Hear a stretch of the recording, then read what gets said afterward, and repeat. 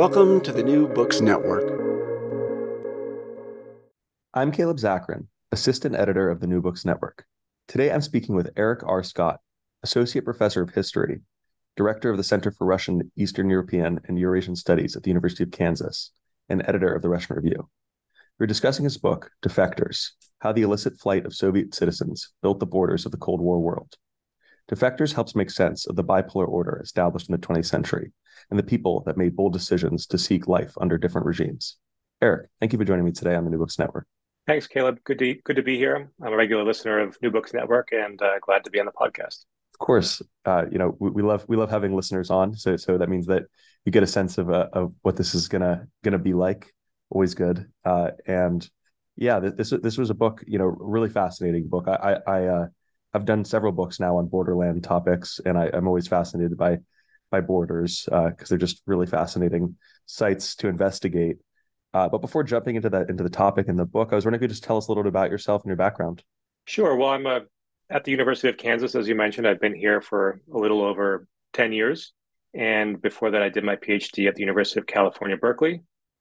This project, this book that we're going to talk about really came out of my first project, which was on the Georgian diaspora inside the Soviet Union. And so in many ways, I'm following these processes of migration that I first looked at inside the Soviet Union, now looking at them across Soviet borders and across global borders. The book really is my effort to bring together a lot of different strands of things that have been interesting to me, really since my graduate school days.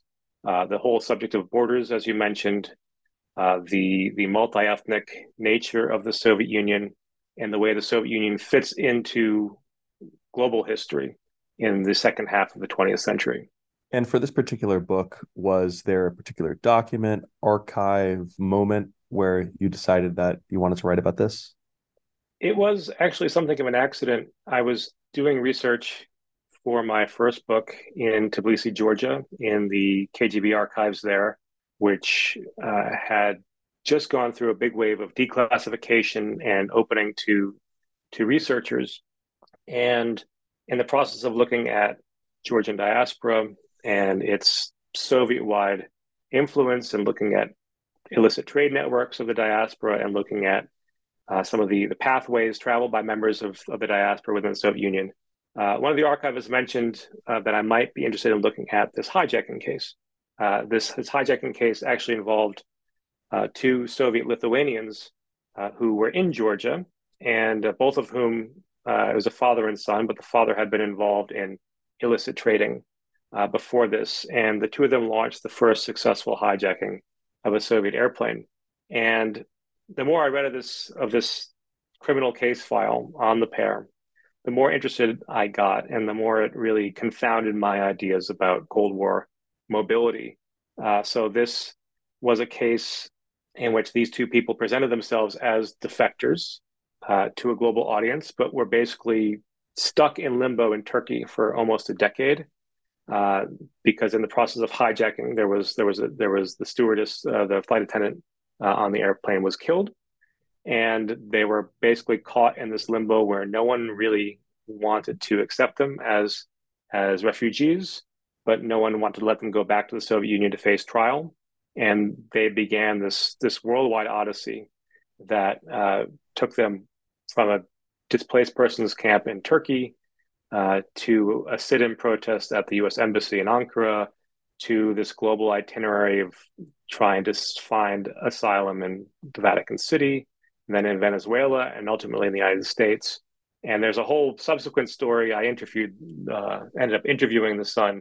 There's a whole after story to their odyssey that I talk about in my book. I don't want to give away too many details here, but this case really showed to me how global this story of defection was, and how in many ways different it was than what I expected. I grew up in the 80s, and so I had heard about defection. This was a theme in a lot of movies at the time, from the very serious portrayal in White Nights that starred real life defector Mikhail Baryshnikov, to a more lighthearted portrayal in Moscow on the Hudson with Robin Williams defecting to a department store.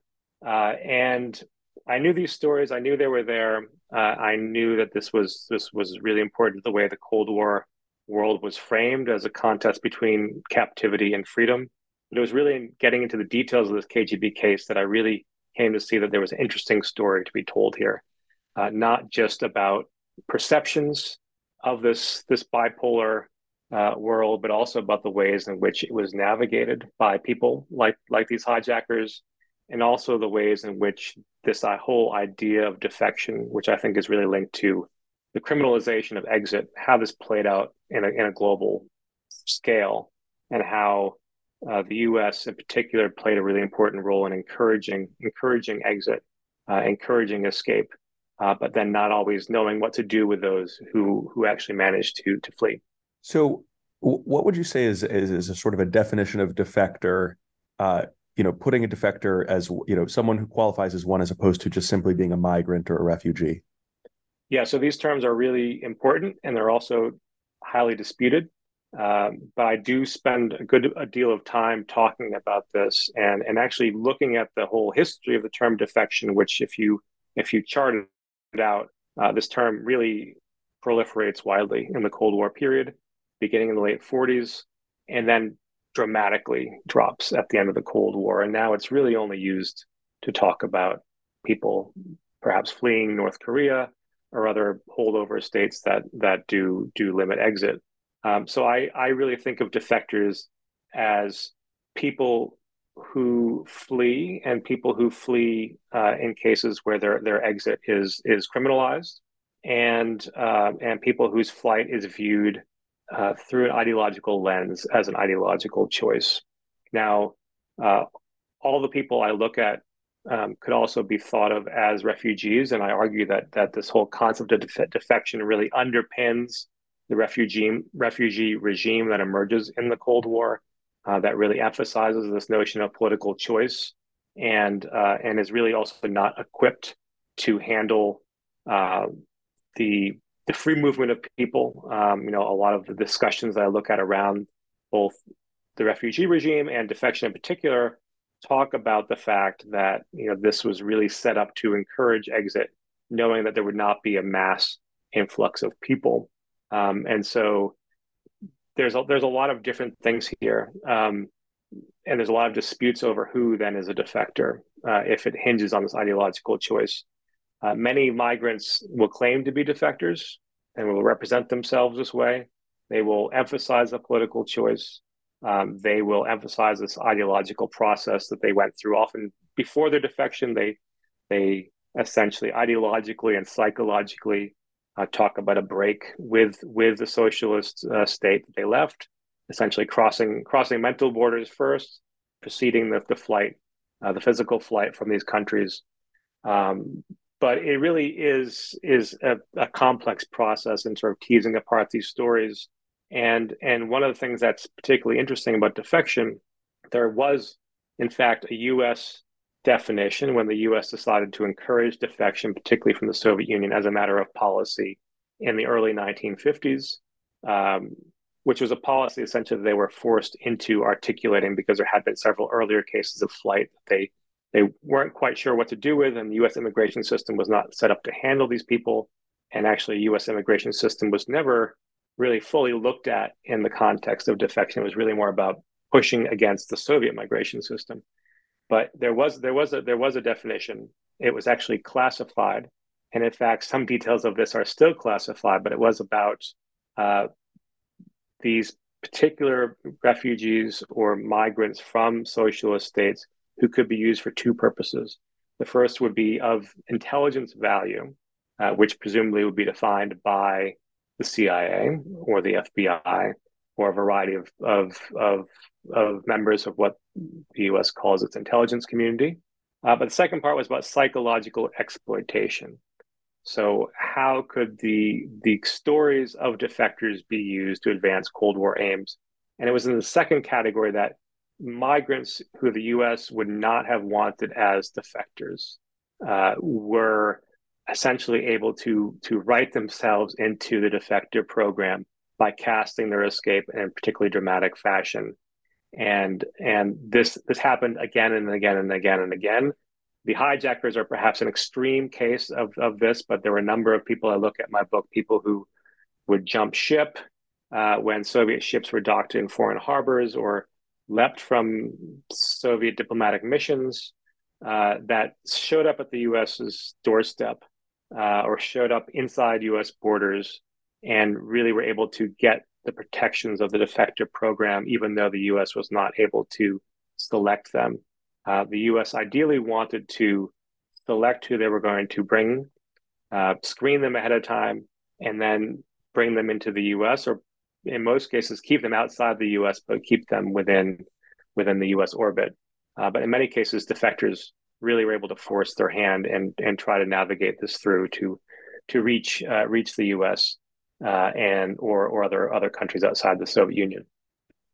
And was there a comparable term or comparable notion of defection in the Soviet Union? Obviously, this, the definition that you say would have been a U.S. English terminology. Was there a Russian word as well? There's a Russian word, and this word actually exists in a number of other languages. So "перебежчик" would be the closest Russian translation about someone who runs across a border. And this you can find in a number of other languages. I sketch out a brief etymology of these terms in my introduction. And this term also too links physical flight with ideological choice. The other term that the Soviet Union often used was "невозвращенец" or non-returner, which is a very interesting way of looking at this from a Soviet perspective, in the sense that these were people who had traveled abroad. These were often people who had been cleared for travel abroad and then fled while abroad and had not yet returned. And so this is really showing the Soviet perspective of trying to control the mobility of its citizens globally, and trying to essentially channel or constrain their movement. And one of the things that really emerges from the book is that defection is really happening at the intersection of two global mobility regimes that are set up after World War II, with the U.S. and the Soviet Union both essentially acting as global empires, reaching beyond their borders to control and channel and guide and manage these global flows of people. And so the U.S. side is really about selective encouragement of departure and routing people through third countries and supporting international asylum system to hopefully keep most of the people outside the U.S. Because there are constant concerns inside the U.S. with being overwhelmed with a large number of defectors.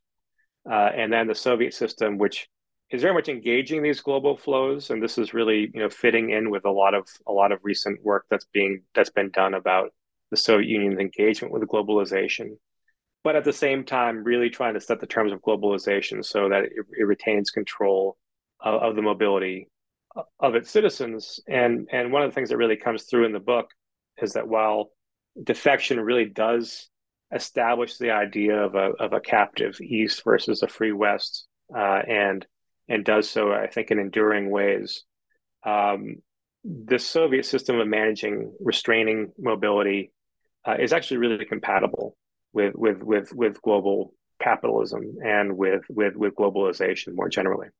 You begin the book with a story of Viktor Oreshkov, and this is a fascinating story because he's a person that went back and forth. But I was wondering if you could just share a little bit about who he was, just to add a face to what one of these defectors might have been like, and just why him? Why did his story stick out to you as so interesting?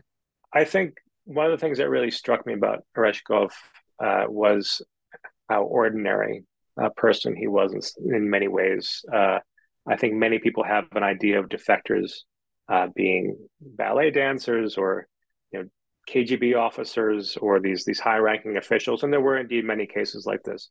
But I think Oreshkov's case is interesting because here is a really, by all accounts, a rather ordinary young man. He is a Soviet sailor in his 20s.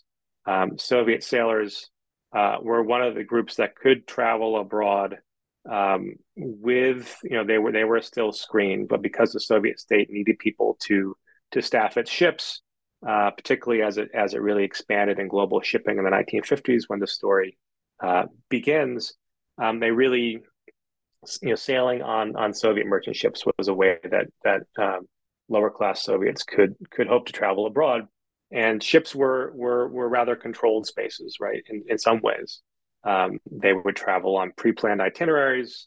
The captain had a good deal of latitude over what happened on the ship. There were political officers often on the ship, watching people, but this was still the seas, and there was all kinds of unscripted things that came up, as well as large groups of people from different backgrounds who were now on these ships, having opportunities they never would have before. And so Ryzhkov was returning back to the Soviet Union after visiting several socialist states with this merchant vessel and sailing through the Bosporus Straits that divide Istanbul, and jumps from the ship and swims to shore without any identity documents, without anyone really sure about who he is, and soon is portrayed as this ideological defector who swam to freedom. This is a real trope. These defectors go swim to freedom, they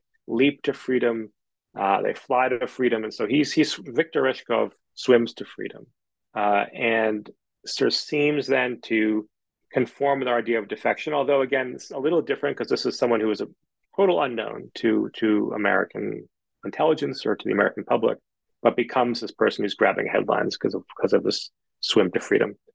However, he does, as you mentioned, then seek to return to the Soviet Union almost a decade or more later, and makes it actually back to the Soviet Union after a dramatic journey. Is actually, goes through a lengthy interrogation process and faces all sorts of penalties for fleeing, but manages to reintegrate into Soviet society, and then seeks to flee again. Shows up at the U.S. Embassy and seeks to go back to the U.S. And what's really interesting then about this longer term story of Ryzhkov is this is not a one-way movement, but a back and forth movement. That this is someone who's trying to do something that people usually do with relative ease today. Although right now with Russia, it's having launched a full-scale invasion of Ukraine, and there being various travel barriers, it's harder to imagine. But people do move back and forth between these countries with relative ease. And his sort of, so you have this back and forth movement, this not just a one-way movement, but a circular movement. And also towards the end of this, these are not two states that are vying to bring this person in. These are two states that really don't want anything further to do with this person because he is not serving either side. The Soviets don't necessarily want to hold on to him. The Americans, when he's seeking to go back to the U.S., actually don't want to take him back, but they have a debate about whether he is a U.S. citizen and whether they have obligations here, and ultimately do decide to take him back. So it really destabilizes a lot of these narratives and emphasizes some degree of individual agency here. Although all these defectors really played a dangerous and risky game, it was dangerous because of the ways in which they fled, but also the circumstances that they encountered when they ended up where they did. Where they did not always have protections, where they did not always have the means to support themselves. So the Ryzhkov case really is one to sort of look at a lot of the tensions and in my story and the ways in which this closer look at defection really helps us rethink the nature of the Cold War and these global mobility systems that emerged from there.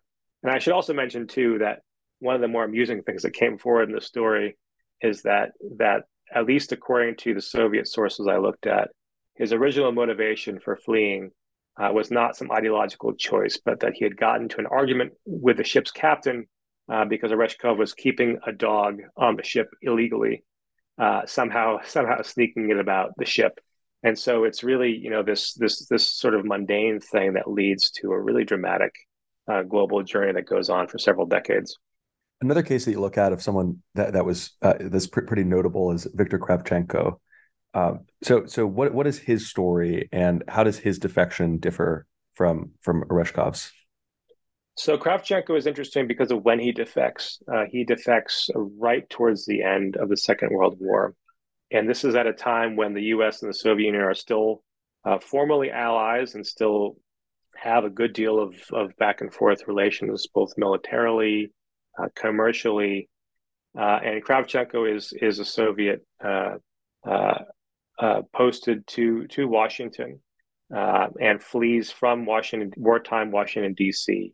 To New York, where he essentially turns himself into the FBI and the New York Times, who begin to write about him. And because this is such an early story, it's really interesting to see the fact that the U.S. media really doesn't know what to do with him. He's initially described as a deserter.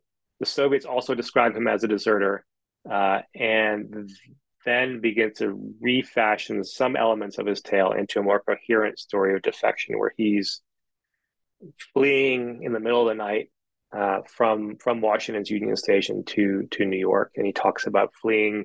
He sees a Red Army soldier in the terminal at Union Station in Washington D.C. and lowers his hat and sneaks away. And this is actually kind of interesting anecdote because it reveals that actually, yes, there were Soviet soldiers, in Washington at this time with official missions, and I think the what happens next is really important. Kravchenko's memoir, which is called "I Chose Freedom," which is partly based on his memoirs and partly essentially ghostwritten, really sort of forges this defector narrative, and it's about disillusionment with the Stalinist system in particular. It's about this sense of ideological break, an almost religious-like conversion or a religious rejection, first of all, of Bolshevism and an embrace of Western ideas of freedom and freedom of movement in particular.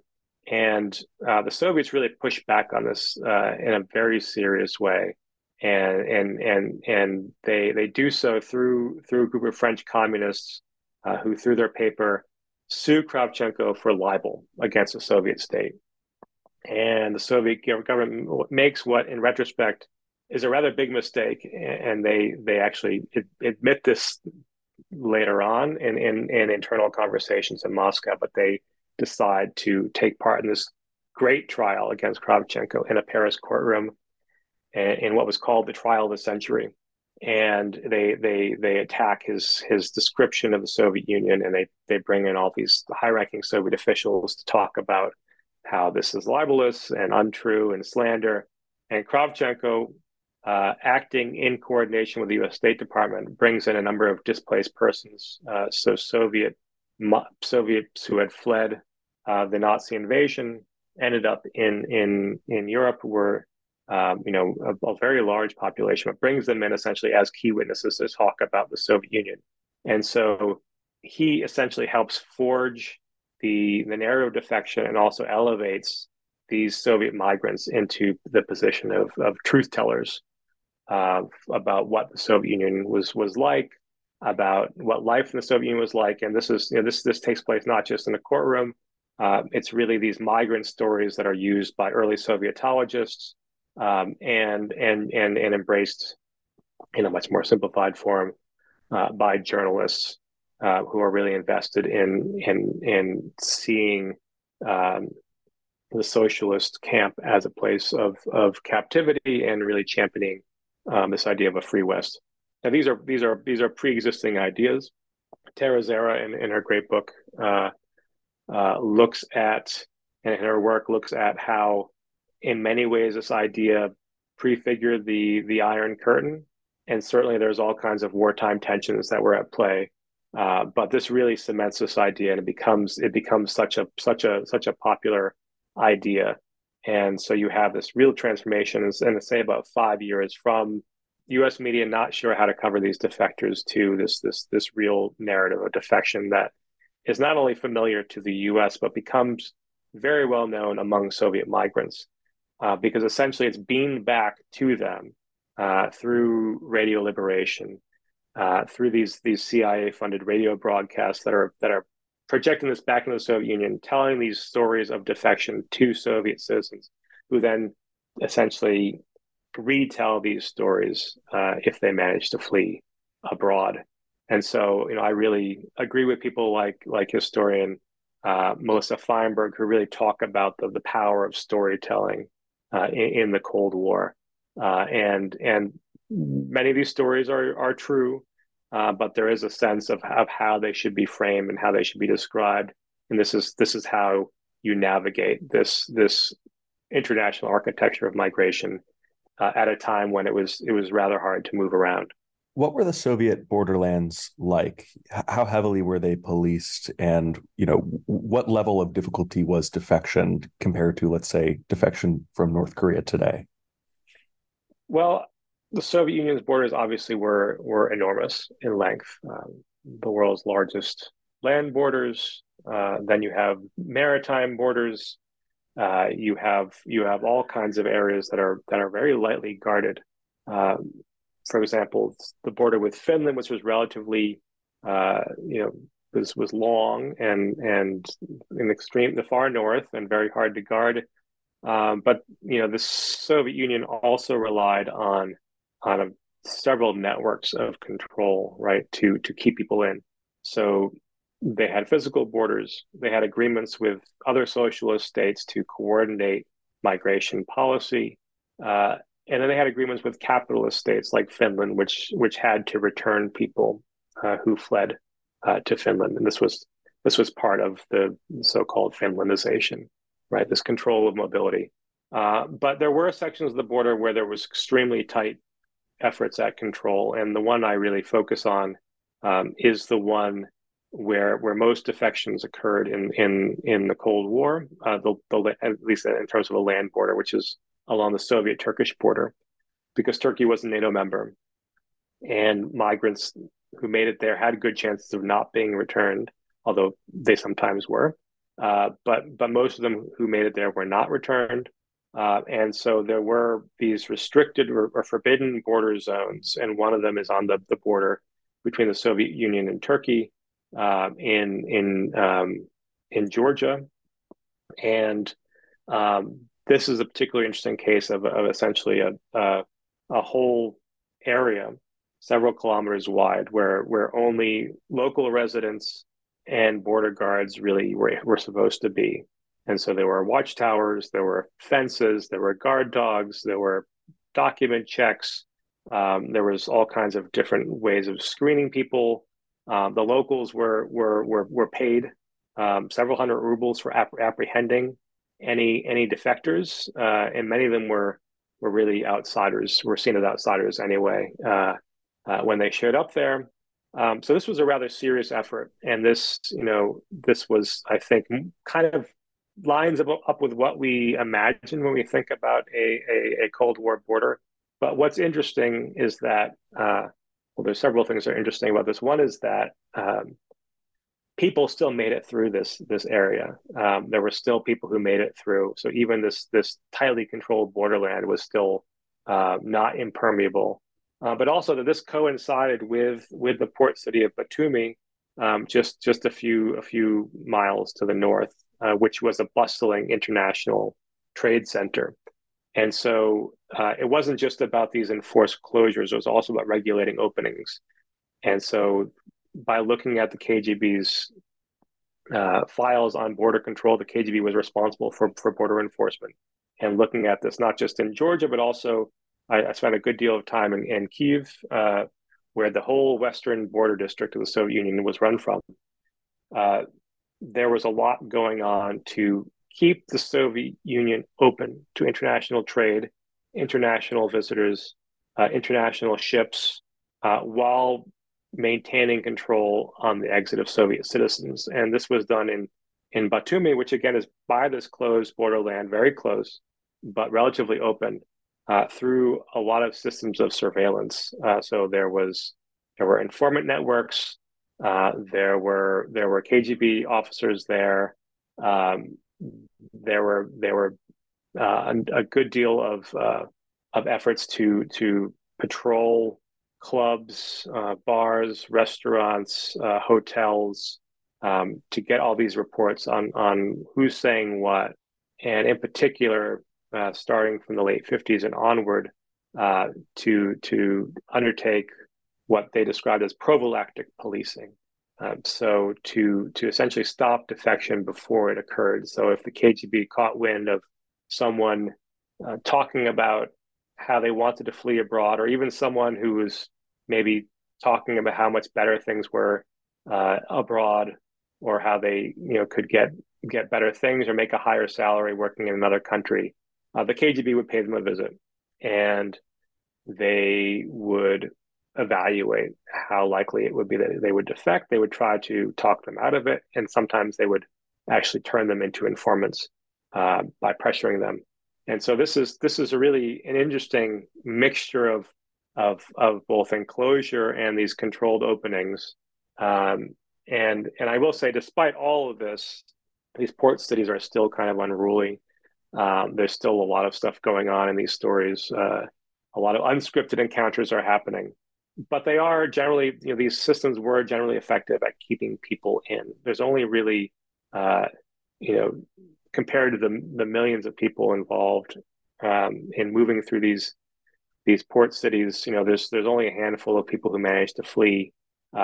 Foreign ships became very reluctant to take in Soviet citizens because they could face repercussions.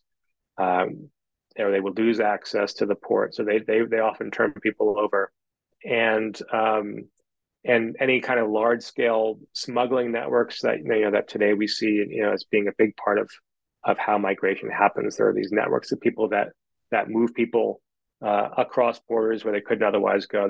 There's really little evidence I found of any large scale operations, and so while it does look kind of rickety when you look at it up close, it's still rather effective at doing what it's designed to do. What role did embassies play in the world of defection? The embassies are sort of an interesting site because they're a location or sort of a sovereign location within other borders. So what role did they play for defectors?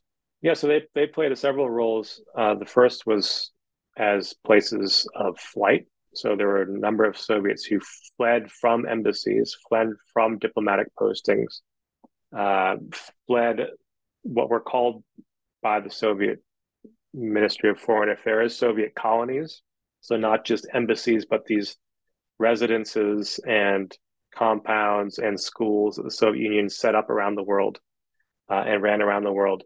There were also places of refuge. And so in particular, I look at people who fled to Western embassies and tried to claim asylum there.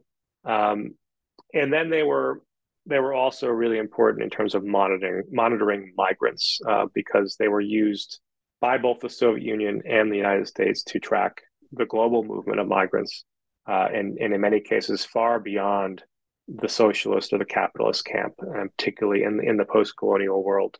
And so one of the things that really is interesting in sort of focusing on these cases of defection involving embassies is that these defectors really push beyond established norms of embassy sovereignty, of embassy borders. So there's not, when the Cold War begins, a really clear international legal framework for establishing what the borders of embassies are, or what rights migrants have in embassies, or what protections embassies can claim in a foreign country.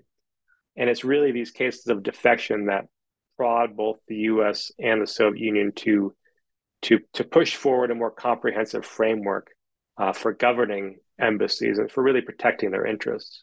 And one of the things that really is fascinating, and this emerges particularly in the second half of my book, where I look more at these border spaces far beyond the Soviet Union, in embassies, on foreign ships, and in airplanes, is that while the US and the Soviet Union are competing for defectors, and in some cases using their embassies to shelter people fleeing, they also don't want a lot of people showing up unannounced at their embassies. And they don't want these embassies to turn into unregulated spaces of migration. And so even as they're using their embassies to shelter particular migrants, they ultimately end up cooperating and working together to really draw embassy borders in a way that suits their interests and does not suit the interests of migrants.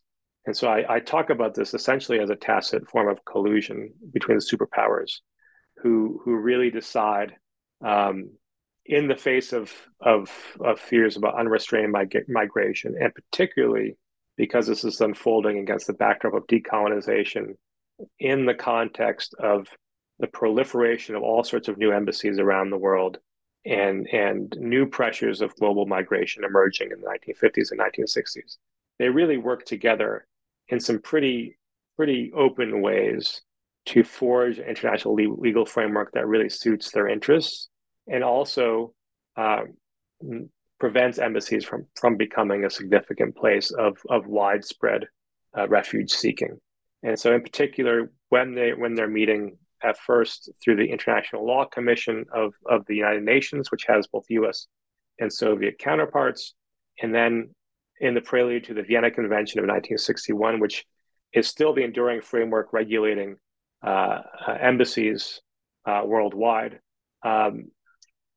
They really hash out and iron out between the two of them a framework that really suits their interests, and ultimately suits the interests of established states.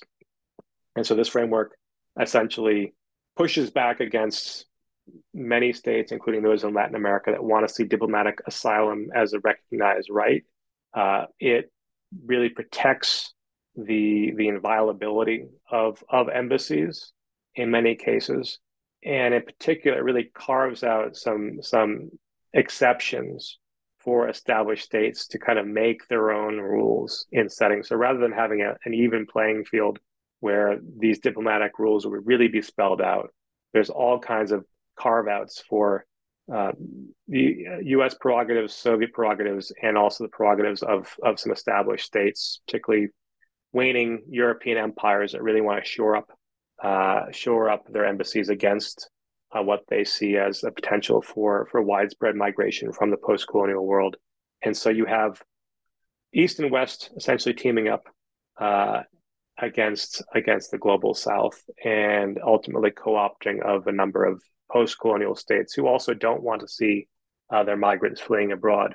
And so this is a really interesting thing. This was something that was totally unexpected when I began researching this book. I assumed that competition would really be the enduring theme, competition for migrants as the enduring theme of the book. And what I see around embassies and a number of other cases I look at is really this collusion to really build this international infrastructure of migration that in many ways suits Soviet needs and allows for globalization, but with Soviet and American prerogatives given priority. When we look at today and just the legacy of the Soviet Union, and of the world that was in part built to encourage defectors or prevent defectors, are there any today legacies that you think are pretty prominent, or things that listeners can sort of take away?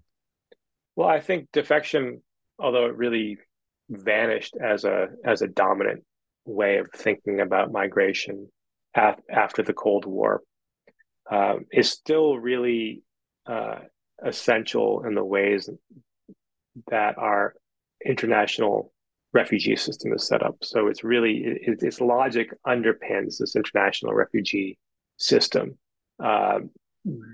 You have a world today in which people are largely free to leave. There's very few cases of exit restrictions out there today. I mean, there are some cases we could look at, and some cases that are concerning, but by and large, people are far freer to leave today than they were in the Cold War. But the flip side of this is that they have far fewer places to go. So the refugee system was really set up to manage small numbers of people, primarily targeting the socialist world. It's now that framework, which was really forged in 1951 with the Refugee Convention, is now managing a global refugee population that is moving around for a number of different reasons. And those reasons are not always explicitly ideological and political, or not ideological and political in the way that people expect them to be. And I should say that this is not something new. Many of the defectors I looked at had very mixed motivations, but our system today is really not set up to deal with people displaced by economic devastation, people fleeing environmental catastrophe. And this is a legacy, really, of a Cold War system that was prioritizing certain types of migrants. And so, what you really see with the end of the Cold War is not just the freedom to travel more broadly, or to leave one's country, but really a huge rise in statelessness as people leave but don't really have a clear place to go. And so I think this is really, where we see the broader consequences of this system.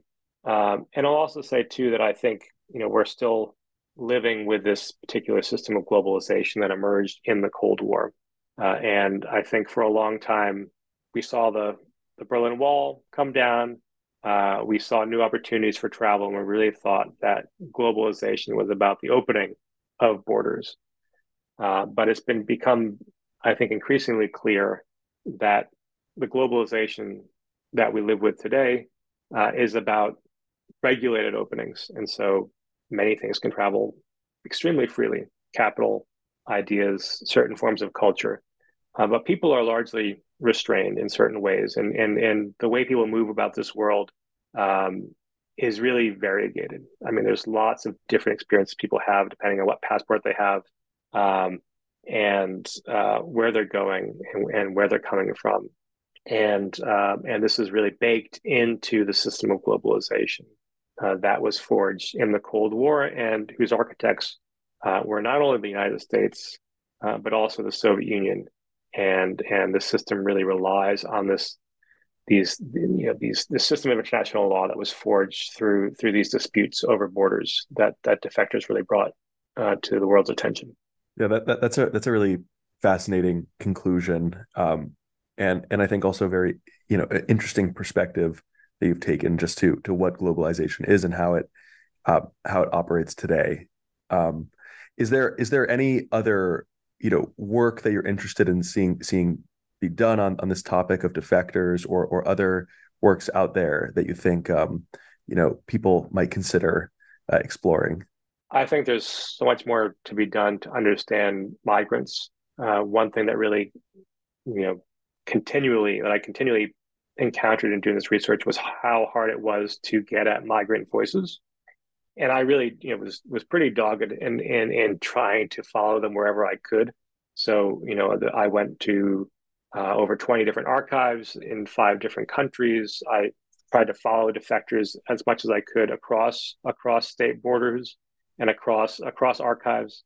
I also worked a lot with emigre collections, with less formal archives. I did interviews. I read all the memoirs, and I still, at the end of the day, found that it was really hard to know who these people were and what motivated them. And I think in some ways, the defectors who were successful were those who managed to navigate this and then essentially go on and have a private life away from archival scrutiny. And so I think there's a lot more to be done to follow this movement of people. There's a lot more to be done to look at how internal migration in the Soviet Union was connected to external migration. Some of the people I'm looking at in defectors had really interesting journeys inside the Soviet Union before they ended up fleeing abroad. And I think there's a lot more that needs to be done to connect Russian and Soviet history to global history more generally. And so I'm really excited to see some of the new work that's coming out. I also think that historians have rediscovered borders more generally, and I think we tended to downplay their significance for a long time, particularly in our field of Russian and Soviet history, because we wanted to not be locked in this Cold War framework. And I'm not saying we need to go back to this, but we do need to take borders seriously as a factor in the limiting of human movement in particular, and in shaping societies in all kinds of ways. And so I think there's a lot more work being done here. I think, historians are really, should look at some of the work being done in other fields. I read a lot of sociology, political theory, that really helped shape the way I thought about borders. And there are all kinds of different borders. There's linguistic borders, ideological borders, political borders, but I think there's a lot more to be done in that area. And so I definitely do not see this as the last word. There's also a lot of cases of defection that I simply didn't have the page count to look at, and so I really focus on some key cases and key settings where defection happened. So each chapter looks at a particular border setting at a time when that setting really came to the fore. But there's many more cases to look at, and so I think this is a really rich topic that I hope people will explore further. Yeah, absolutely. No, yeah, we only discussed a couple of the cases, but there are definitely many more that you talk about in the book, and I definitely recommend that readers check it out just to hear these stories, because these are just unbelievably fascinating profiles of people that really went through so much in order to just change their lives and move to different places. Well, Erik, thank you so much for being a guest on the New Books Network. It was great speaking with you. The book is Defectors: How the Illicit Flight of Soviet Citizens Built the Borders of the Cold War World, from Oxford University Press. All right. Thank you, Caleb. Thanks. I enjoyed talking with you.